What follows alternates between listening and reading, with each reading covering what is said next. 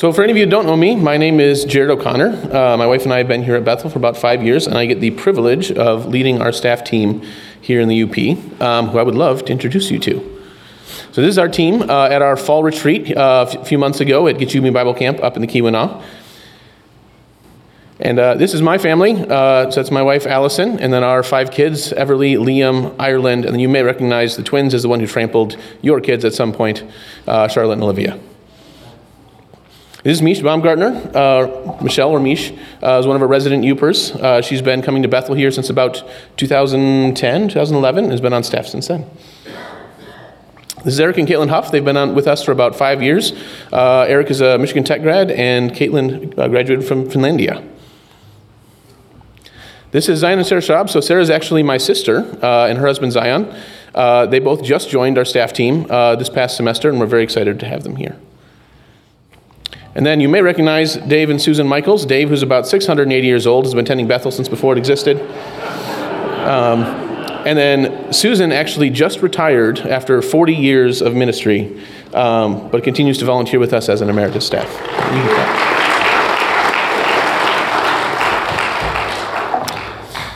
So God grabbed a hold, hold on, we have one more thing. So you may recognize this as the Upper Peninsula. If you look very closely, you'll see little white dots.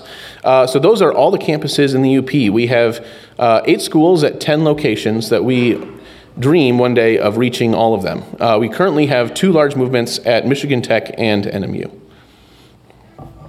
So I want to talk to you guys about, what we call our North Star. So what is Cru? God grabbed a hold of my life as a student at Michigan Tech, and I've never been the same since. At the beginning of each one of our weekly meetings at Cru, one of their student MCs, Will, who you saw on drums, was ours this week, will come up and say, "Welcome to Cru. Cru is a caring community passionate about connecting people to Jesus Christ." Another way to describe who we are is what we call our DNA. Our DNA is win, build, and send, and our staff and some of our students will be coming up to share more about that in a little bit. The founding verse, we want to talk about what our North Star is. I would like to take a few minutes to paint you a picture of where we're going and what we're doing. The founding verse of Campus Crusade for Christ, now Cru, is Matthew 28, 18 through 20. Jesus said, "All authority in heaven and on earth has been given to me. Go therefore and make disciples of all nations, baptizing them in the name of the Father and of the Son and of the Holy Spirit, teaching them to observe all that I have commanded you. Behold, I am with you always to the end of the age." So this command, make disciples, teach them to observe all I've commanded you. This command is repeated in every gospel and the book of Acts. It is expounded upon in 2 Timothy 2:2, which I know Brock has shared about, where Paul tells Timothy to take the things that he has heard from him in the presence of many witnesses and trust them to faithful men who will be able to teach others also. That this will be a multiplying thing going forward, multiplying disciples.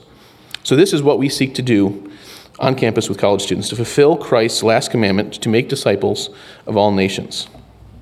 Now, I want to share with you, as a way of getting to know this better, a parable, for lack of a better term. I'm sure Chris Mauser can tell me later what the correct definition is. So I love parables. Jesus used parables all the time. Now, his are always the best ones because he's perfect, so he has perfect parables. A parable is simply a non-spiritual story that conveys a spiritual truth.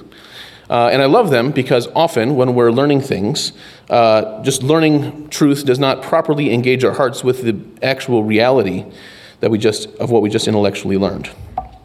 So just a little bit about me. So I spent 10 years in the Michigan National Guard. In my junior year of college, 2009, I deployed to Afghanistan with a unit from about 120 Upers. While we were there, we did what's called route clearance. We drove around and found and dug up the IEDs that the Taliban put in the road. Where we were in particular, they liked complex ambushes more than IEDs. So we only had about 60 for the year, but we had about 40 ambushes in that time. While I was there, God just really broke my heart for this country. This country that has not known peace for possibly any time in its existence. When I went there, one of the people I got to go with was my best friend from birth. Our parents both came to Christ through Cru at Michigan Tech. We grew up we were born 6 weeks apart. His name's Joe Nicholson. In 2017, my friend Joe passed away very suddenly due to leukemia. They just discovered it when he was in stage 4. And I remember in the months following, I was kind of shocked to find that in the middle of my grief, I was a little bit jealous. It was strange. And so as I kind of processed through that, what I realized is that there was this very direct correlation between what we experienced in Afghanistan, this idea of a deployment, of us being away from home, on a mission, doing stuff together. And what it was like was that we were doing this together, but then Joe just got to go home early. And I was a little jealous. So I want you guys to imagine that you grew up in a country like that. Right, so a country that's war-torn from generation to generation. Right, you've grown up with your parents telling you the stories of all the different terrible things that have happened, the suffering that's been inflicted on you by foreign invaders, by neighboring tribes, even by other families in your village. Right, and even at this moment, as you look around, things just keep getting worse and worse. Rapes are now happening on the street daily. Men go from house to house, looting, murdering indiscriminately. Right, you've grown up, and this is everything that you've known. You've actually participated in this your whole life. One day, though, you finally realize the hopelessness of your situation. You realize that there's no way out. And actually, at this point, the best you could probably hope for is just an easy death. But you realize that you don't deserve even that. So you sit in the corner of your house praying that the voices you hear outside won't come to your door. Suddenly, you hear a knock at the door. So strange, because no one ever knocks. So fearfully, you walk to and you open the door. And in front of you is standing a man in full body armor with a kind face. And you look behind him and you see a team of men and women dressed in similar gear. He tells you that you don't have to stay here, that there actually exists another country, and that that country is offering amnesty for crimes, citizenship, and even adoption into the royal family of their king, whose name, he says, is Jesus. This is the first hopeful thing you've heard in your entire life. So skeptically, you ask to meet this Jesus that he's talking about. He smiles, leans in, talks into his radio, and a moment later, a man walks around the corner wearing nothing but a white robe that looks like it's been dipped in blood. He walks right up to you and holds out his hand, and in it is a golden passport book. It already has your name and your picture in it, and he says it's yours if you want it. As soon as you reach out and take it from his hand, he pulls you into an embrace and whispers, "Now you're mine." Jesus looks around at the squad of soldiers and shouts, "Let's get this one home. The last planes could be leaving any day." You walk through streets that used to terrify you, looking up to what you see as a strong fortified base on a hill just outside of town, somehow you never noticed before. As you enter the gates onto a large runway, you see thousands of faces all looking at you, and they begin cheering. You see huge jets with people piling into them, overjoyed as they take off, and you feel the urge to rush in to get on one and get away to your new home and away from all this suffering. Just as you are about to leap forward, you feel a hand on your shoulder. You turn to see Jesus again, and he's holding up to you a kit of armor, your name on one side and his on the other. Looking you in the eyes, he leans down, and he says he knows how badly that you want to go, but that's not your plane yet. Then he tells you with tears forming in the corners of his eyes that there's others, many others, people just like you, still trapped, still lost, who don't even know that this place exists or how to get there if they do. He can't leave just yet, but he wants you to come with him and help find them. He says many won't listen to you, whether they enjoy all the killing or they just think that it's too good to be true. But he says we'll keep going anyway, that you'll get home someday and you'll go together. But today, he says with tears in his eyes, people I love are still lost. At that moment, he steps away, waving his hand in a circle, and you see the other squad members strapping helmets and weapons back on. They and Jesus all turn to you with expectant smiles. What then will you do? Will you join Jesus in his mission to save those that he loves, working hand in hand with the very one who saved you alongside many brothers and sisters who were all just like you? Or we decide to try to find the comfiest spot on the runway. Maybe start piling some rocks and make a little sunshade and make your wait for your plane just a little more comfortable. Maybe you spend your time studying all the planes that come in and begin impressing everyone else in the airport with your aeronautical knowledge. Maybe you feel bad for the others that are sitting outside the base, and so you find some food and start tossing it over the wall, but don't tell them what's on this side because you don't want them to feel bad about the place that they live. We are invited to be part of the greatest story possible to tell, playing a very real part. Romans 10 says, "For with the heart one believes and is justified, and with the mouth one confesses and is saved. For the scripture says, everyone who believes in him will not be put to shame, for there is no distinction now between Jew and Greek. For the same Lord is Lord of all, bestowing his riches on all who call on him. For everyone who calls on the name of the Lord will be saved. How then will they call on him in whom they have not believed? How are they to believe in him in whom they have not heard? And how are they to hear without someone preaching? And how are they to preach unless they are sent? As it is written, how beautiful are the feet of those who preach the good news. This is the great commission of Jesus to us. We are invited and commanded to join Jesus to go outside the wire where there's very real danger, and we will most certainly suffer. But we do it alongside our Savior and our brothers and sisters, rescuing people who are just like we were. I've spent the majority of my life longing for heaven, thinking of all the joys and the experiences that I will have side by side with Christ. One day, though, I realized that of all the infinite new ways in which I will know Christ there are some that I will never have. There are some joys, privileges, and experiences that if I do not get them here, I never will. In heaven, I will never get to know what it is like to be the tool that God uses to share the gospel with someone. I will never get to feel his heart for the lost as we work on mission hand in hand together to find them. I will never get the privilege of suffering for the name of Christ. I'm convinced that there are no faster growing bonds than shared mission and shared suffering. Any military veteran or anyone who's played on a sports team will tell you the same. So if I don't get the chance to know Christ by joining in his mission and sharing in his suffering, then in all the infinite years of heaven, I never will. So this is what we are about in Cru. We're forming our squad alongside Jesus, joining him as he seeks to save thousands of lost students at NMU and across the UP. Each and every one of them he loved enough to die for. To build each other up and support each other along the way. We are a caring community passionate about connecting people to Jesus Christ.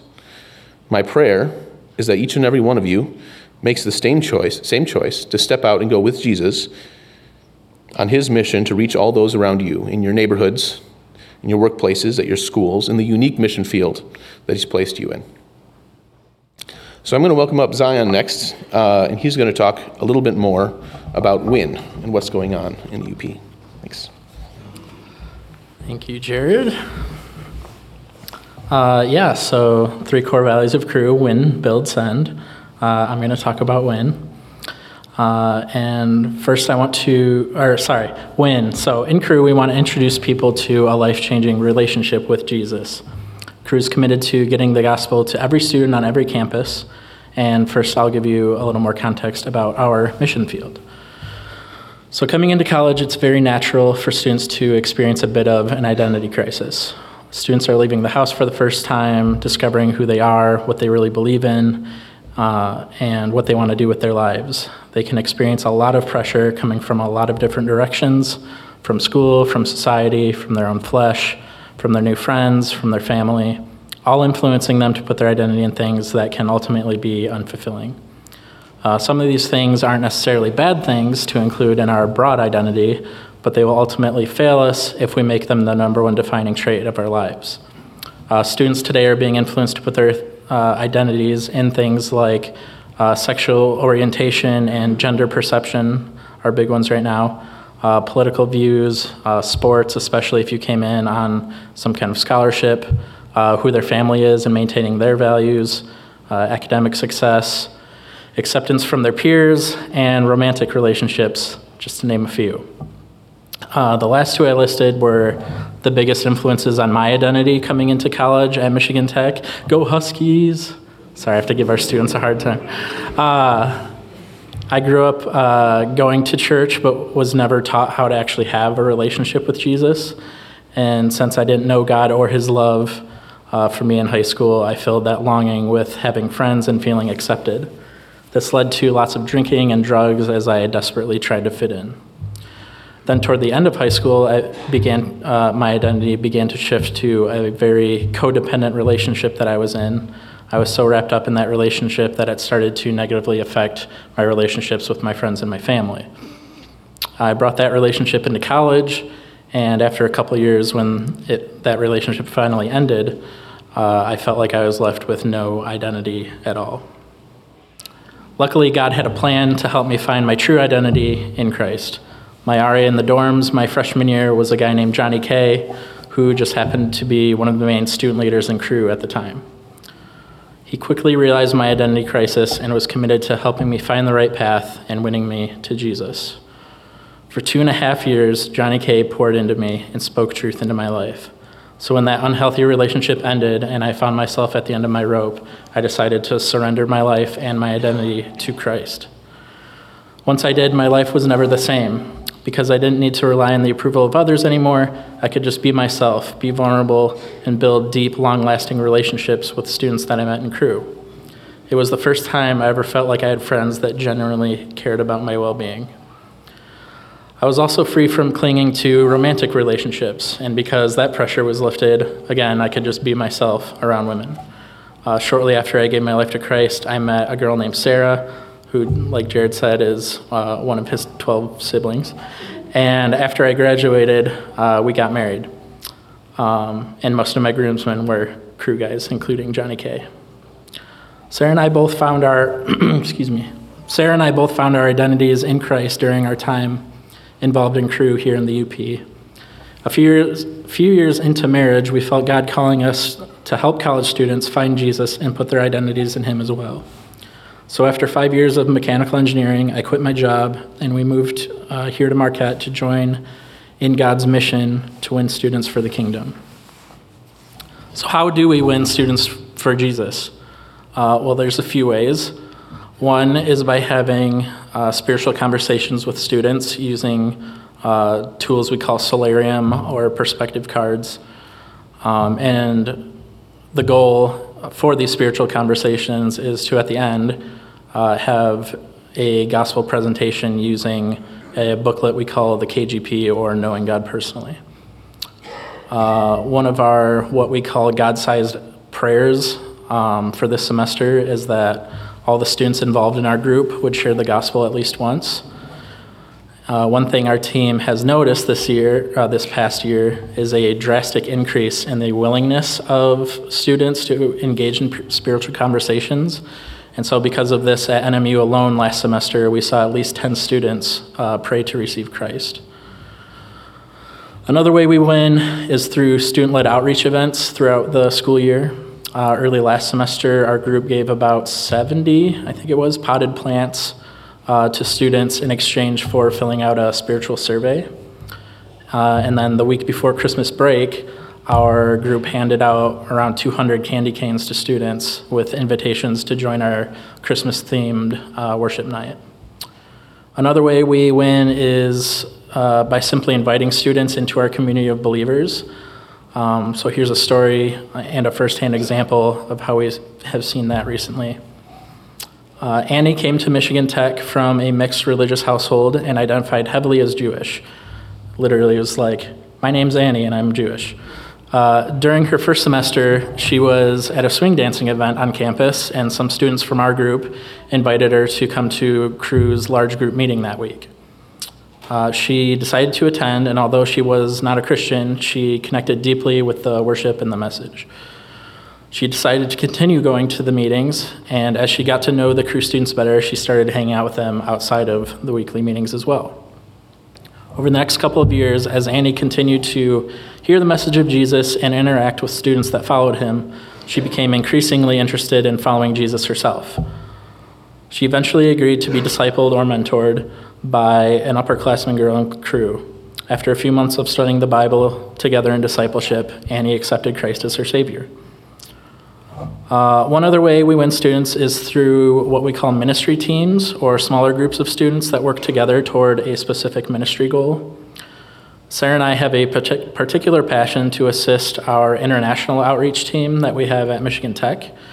If you're not familiar with the 1040 window, it's the region of the globe between the 10 degree and 40 degree northern latitude in the eastern hemisphere. In this region, poverty is high, there's little to no Christian influence or resources, is predominantly Muslim, Hindu, Buddhist, Jewish, or atheist.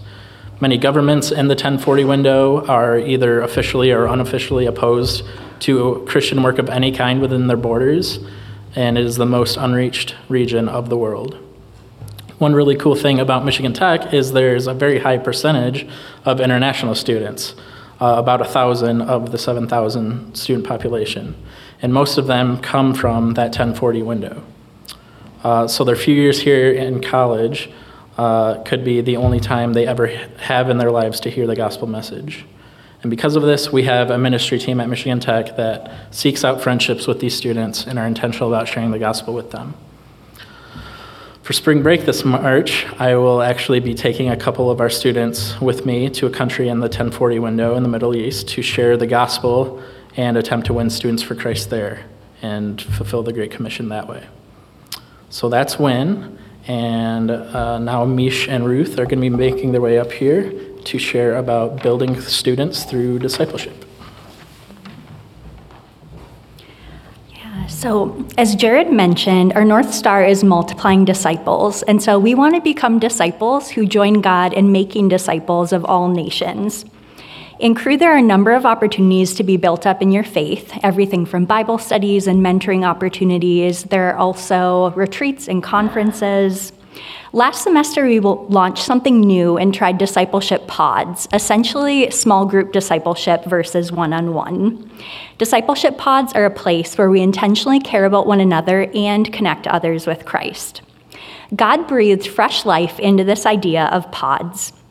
Last semester, Catherine and I co-led a discipleship pod with some of the loveliest women, Elia, Mia, and Ruth, who's here with me today. We met almost every week for about an hour between classes. We dug into the Word, we prayed together, we bonded as sisters in Christ, and we also learned how we could connect others with Jesus. One day we spent time brainstorming with Elia how to reach out to the women's rugby team that she's a part of. We talked about the idea of making a list of all of her teammates and starting to pray for them every day. Mia started a Bible study with friends who don't yet know Jesus as a way to build bridges into deeper friendship and also gospel opportunities. Catherine finished out her last semester seeing God transform two of her friends, bringing them from darkness to light, coming to know Christ and growing in Him. It was very messy, but isn't that where Jesus meets us, in the mess of life? This morning, Ruth is joining me to share a glimpse of how God has used Cru and discipleship pods in her life to grow her as a disciple of Christ. Cru has completely changed my life forever. I thank God for providing me with these amazing opportunities with Cru. I attended our Thursday meetings called 808, and I was also part of a discipleship pod last semester. In my discipleship pod, I had 4 other women with me, and leading was Mish and Caddy. We were able to talk about our personal struggles, questions, fears, and prayer requests. In my first discipleship pod meeting, I was nervous about asking questions, but then very quickly realized people in my discipleship pod also had the same questions, concerns, and fears. I remember one meeting, someone shared a concern, and then we all almost had a sigh of relief because we were all struggling with it as well. This made us feel like we were not alone.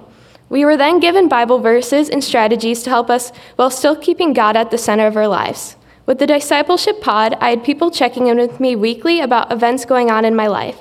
We were all there for each other and prayed for each other weekly. We would always start off our meetings by sharing what we called the rose, bud, and thorn.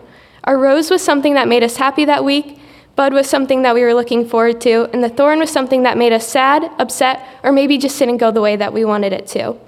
We used this to check in on each other. We then prayed before getting started on our devotional, and we prayed for what people in our group were struggling with that week. I enjoyed going every single week, and it always brought a smile to my face. Overall, Cru has given me a place to call home on my college campus, whether it's at our weekly meetings, discipleship pod, or even just walking around campus and seeing someone in Cru and getting greeted with a big warm smile. I've been able to focus on my relationship with Jesus, and I have people cheering on me every step of the way, and I'm truly blessed to have something this amazing in my life, and I can't wait to see all the things God has in store for us. Yeah, I'm so thankful for the ways God is moving in all of our hearts, transforming us more into His image, and that we really just get to be a small part of what He's doing. Last semester, there were 27 NMU students involved in pods, 6 students leading along with staff, 36 students engaged in discipleship, 17 students who went out sharing on campus with other students. And there were 2 volunteer staff, Ailey and Rebecca, who many of you know, who took steps of faith to disciple women. God is making disciples and continuing to grow us all more in His likeness. Next, I'd love to introduce a close friend. If you know her, you love her, Susan Michaels, who will share a little bit about how God is sending students. The third big emphasis in our DNA relating to the Great Commission is sending. And we really treasure the years we get to mentor students. But the ultimate goal is that they walk with Christ for a lifetime and that they live with a sent mindset wherever God leads them, whether that's in full-time vocational ministry or being a teacher or being in the medical field, wherever God calls them. And we call that 100% sent, helping students see that wherever God calls them, they're sent to represent Him well, to continue to be a multiplying disciple, and to be equipped and ready to tell people about Jesus. 100% sent. But while in college, we have some amazing opportunities for students to be involved in, sending opportunities, and I'm just going to tell you about a few of them. The first one is in the fall. It's the fall retreat, and here's a picture at Gitchigumi Bible Camp. There's a big group there. And this year, a gal named Taylor came for the first time, and I'd like to read something that she wrote about being at fall retreat. Taylor says, I remember sitting underneath the bridge at fall retreat during a reflection time. And here's a picture of Taylor. I opened my Bible and started in the gospel, specifically in Matthew. That was one of the first times I opened the Bible by myself and began to grow independently in my relationship with God. So I would say fall retreat definitely impacted my walk with God. It showed me in the best way that there was so much more that I could do in my faith. And the Bible was the first place I could start. So retreats are really a great place for students to get away from all the hubbub of being on campus and to hear from God. Then in December, we have our winter conference, which staff and students just came back from. It's in Indianapolis. It's 4 days in Indy, where students get to hear amazing Bible talks from tremendous speakers. They engage in breakout sessions on various topics. There's an afternoon of outreach where they partner with urban churches, and just they have loads of fun and really bonding with their friends. Isabella went to this conference, and I'd like to read what she had to say. At winter conference, I got to worship and praise God with hundreds of other college students, and that alone was an incredible experience. We had amazing speakers, and one talk from Ephesians really impacted my heart the most.